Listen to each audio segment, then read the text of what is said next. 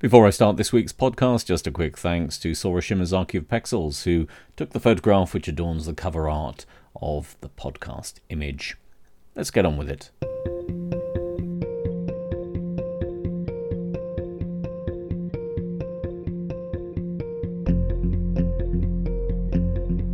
Hello and welcome to This Week in Financial Crime. I'm your host, Chris Kirkbride. Actually, it's been quite a varied week this week. Not a huge amount of news, but what has come out is interesting. As I predicted a week or so ago, the Insolvency Service has been after the COVID-19 bounce-back loan scammers hard again. There's more news on actions by the Gambling Commission to keep its house in order, some interesting case law from the Supreme Court on proportionality in confiscation proceedings, and we'll have a bit of a look ahead to a special edition of the Financial Crime Weekly podcast on the cybersecurity warning from the Department for Culture, Media and Sport in the UK. Let's get on with it. We start where we've started for, seems like forever, with sanctions regimes. I've been saying for a while now that the news on sanctions following the Russian invasion of Ukraine has been drying up. It's gone from a deluge to a reasonable flow, and now it's barely even a trickle. So, what has happened this week? Well, there is a little bit. First of all, the Office of Financial Sanctions Implementation, OFSI, has made available its webinar on financial sanctions reporting obligations. It covers introduction to OFSI, financial sanctions, what are the reporting obligations, who are relevant firms, what information should be reported, how to report to OFSI, and there is a Q&A. Now, I'd imagine a number of the issues covered were already familiar to relevant firms, but if you're looking for an introduction to the area, I can happily recommend it. Yes, it's a bit death by PowerPoint at times, but let he who is without sin cast the first stone. But it's only 17 minutes of your life, and then you can get back to videos of Ricky Gervais corpsing in outtakes of Afterlife on YouTube.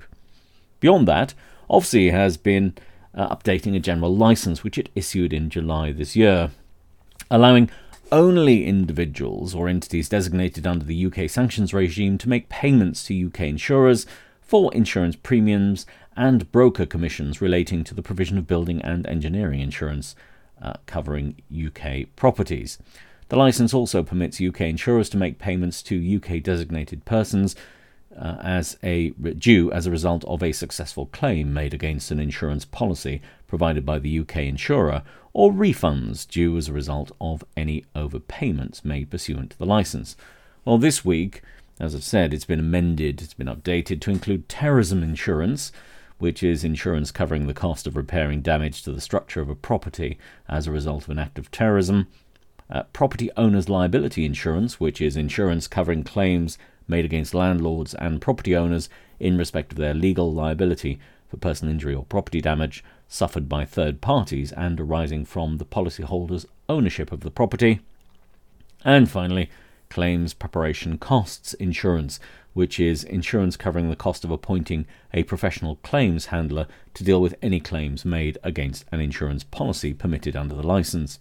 The licence took effect on the 22nd of July 2022 and is of indefinite duration.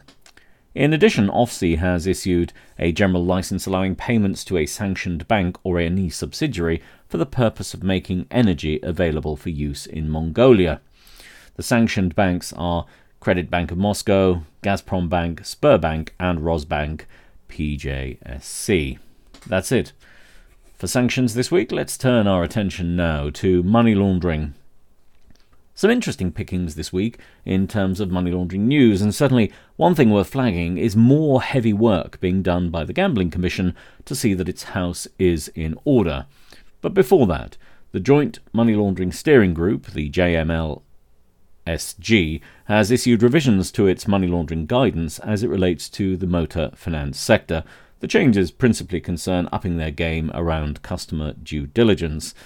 The changes have been submitted to the responsible minister for approval. Over in Jersey, the Jersey Financial Services Commission has been mildly active this week. First, they've been alerting non-profit organisations perceived as presenting a higher risk to terrorist financing abuse following the national risk assessment which they carried out. Those which fall into this category will be subject to regulatory supervision from the 1st of January 2023. The Financial Services Commission has also issued a fine of £498,000 to a Lloyds Bank subsidiary operating in Jersey for its failure to ensure that the correspondent banking relationship was properly identified and risks potentially present in correspondent banking relationships adequately considered and mitigated over a protracted period of time. The failure properly to identify the relationship at an earlier stage, to maintain adequate systems and controls for correspondent banking to mitigate any increased financial crime risk arising from that relationship, and the failure to bring identified deficiencies to the attention of the Jersey Financial Services Commission more promptly and completely was what led to the fine. And finally on money laundering this week, the Gambling Commission, which has been very active in recent weeks, as I've reported in the last 2 or 3 editions of the Financial Crime Weekly podcast. It's issued yet another fine this week for compliance failings in a gambling firm's anti-money laundering systems and controls. Entain Group will pay €14 million for failures at its online business, LC International Limited, which runs 13 websites, notable among which is ladbrokes.com, coral.co.uk, and foxybingo.com. It'll also pay £3 million for failures at its Ladbrokes Betting and Gaming Limited operation, which is the high street version. It runs 2,746 gambling premises across Britain.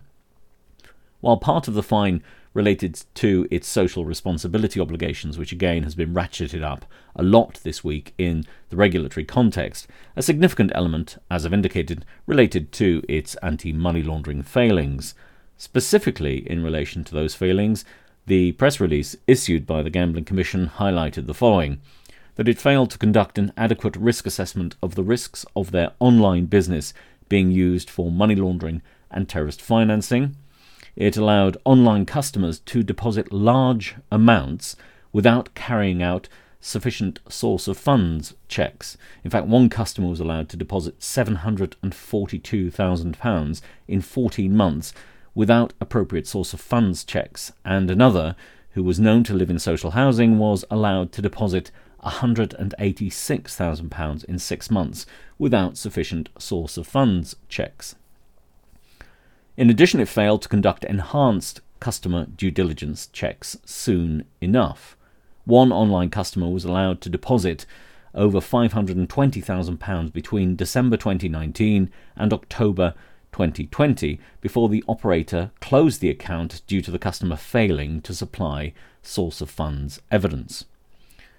It also placed excessive reliance on open source information. One online customer was allowed to deposit £140,000 between December 2019 and October 2020, but prior to a source of funds check in August 2020, the operator based its knowledge of the customer's source of wealth on open source searches.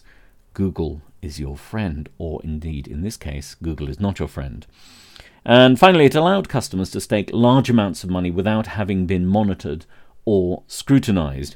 One betting shop customer was allowed to stake a total of £168,000 on shop terminals over 8 months before the operator carried out due diligence checks. The fines, which, as indicated, total around £17 million, are a strong reminder that the Gambling Commission is willing to take all the necessary steps to ensure that those subject to its scrutiny are undertaking the necessary checks to keep the activity that they undertake on the right side of the law. Now, away from money laundering, we turn attention to fraud. A recurring theme in the fraud stories that I've looked at over the last couple of months in the Financial Crime Weekly podcast has been the scale of fraud in the COVID-19 bounce back loan scheme, but there are other aspects of COVID fraud which have been going on, but particularly in recent weeks I've looked at the scale of fraud specifically in the COVID-19 bounce back loan scheme. And I predicted a couple of weeks ago that the Insolvency Service, which has been active in holding fraudsters to account in this area, will be making further announcements, and actually, so it is this week. I must be Nostradamus or something. First, a director of 4 construction companies claimed £200,000 under the scheme, to which he had no entitlement. One of the companies was dormant, and the other 3 companies had a turnover which amounted to no more than £5,000 in the most well-run of those companies. He was banned as a director for 11 years. And further, a specialty balloons and gifts retailer was awarded £45,000 when the business turnover was no more than £1,300, which didn't even entitle that company to the minimum payment of £2,000. The disqualification is for 9 years. Now, this is going to keep happening, and the government, I suppose, seeks to take the scale of the bounce-back loan fraudsters to task and seeks to recover the fraudulently obtained funds. Now, a little bit on market abuse before we have a look at that Supreme Court case this week.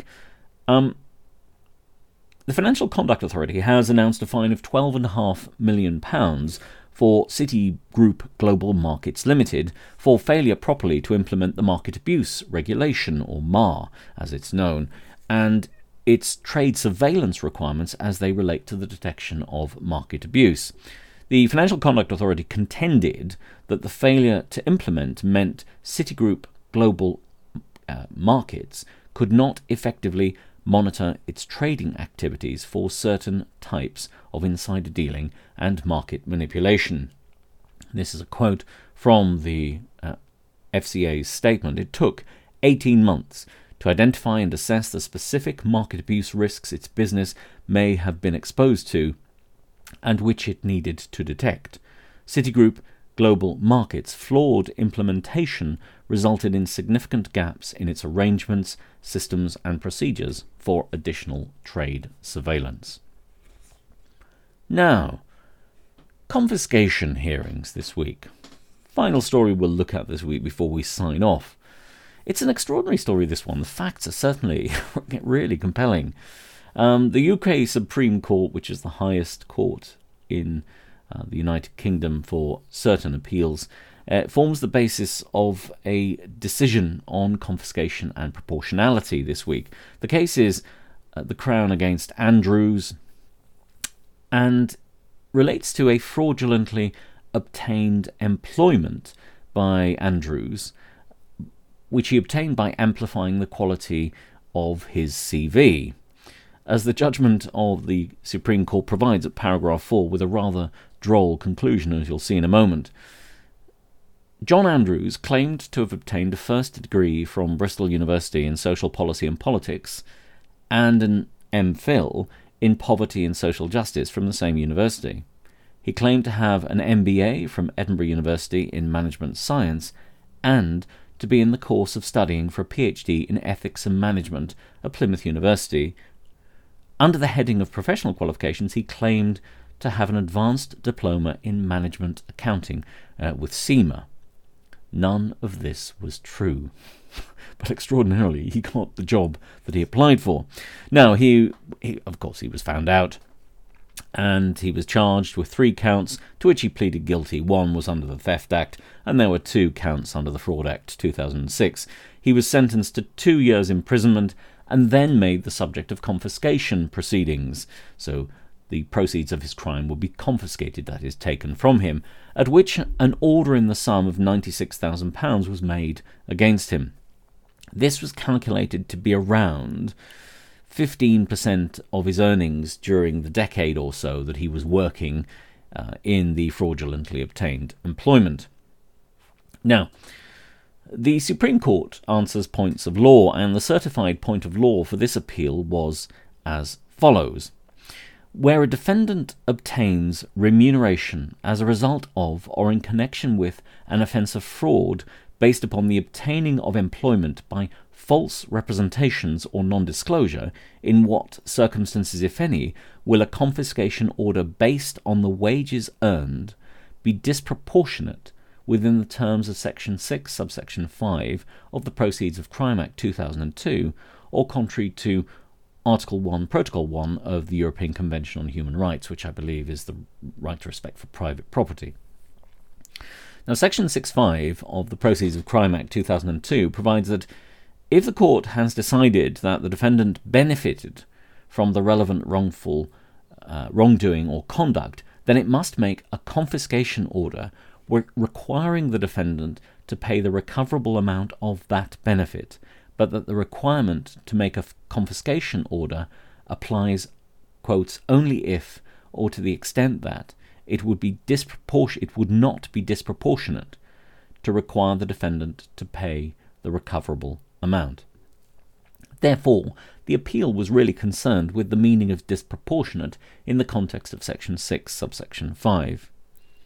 The appeal court, the Supreme Court, interpreted the law in what might almost be regarded as a kind of halfway house kind of way. At paragraph 45, it said as follows: "In our view, where one is considering proportionality, the relevant benefit from the fraud that it is proportionate to disgorge simply means to take away, is not the full net earnings, but rather the difference between the higher earnings that Mr. Andrews has obtained and the lower earnings that he would have obtained had he not used fraud and hence had not been offered the particular job.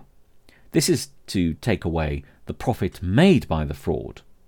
This approach, the Supreme Court said, provides a principled middle way or halfway house between the take all or take nothing approaches to confiscation in CV fraud cases.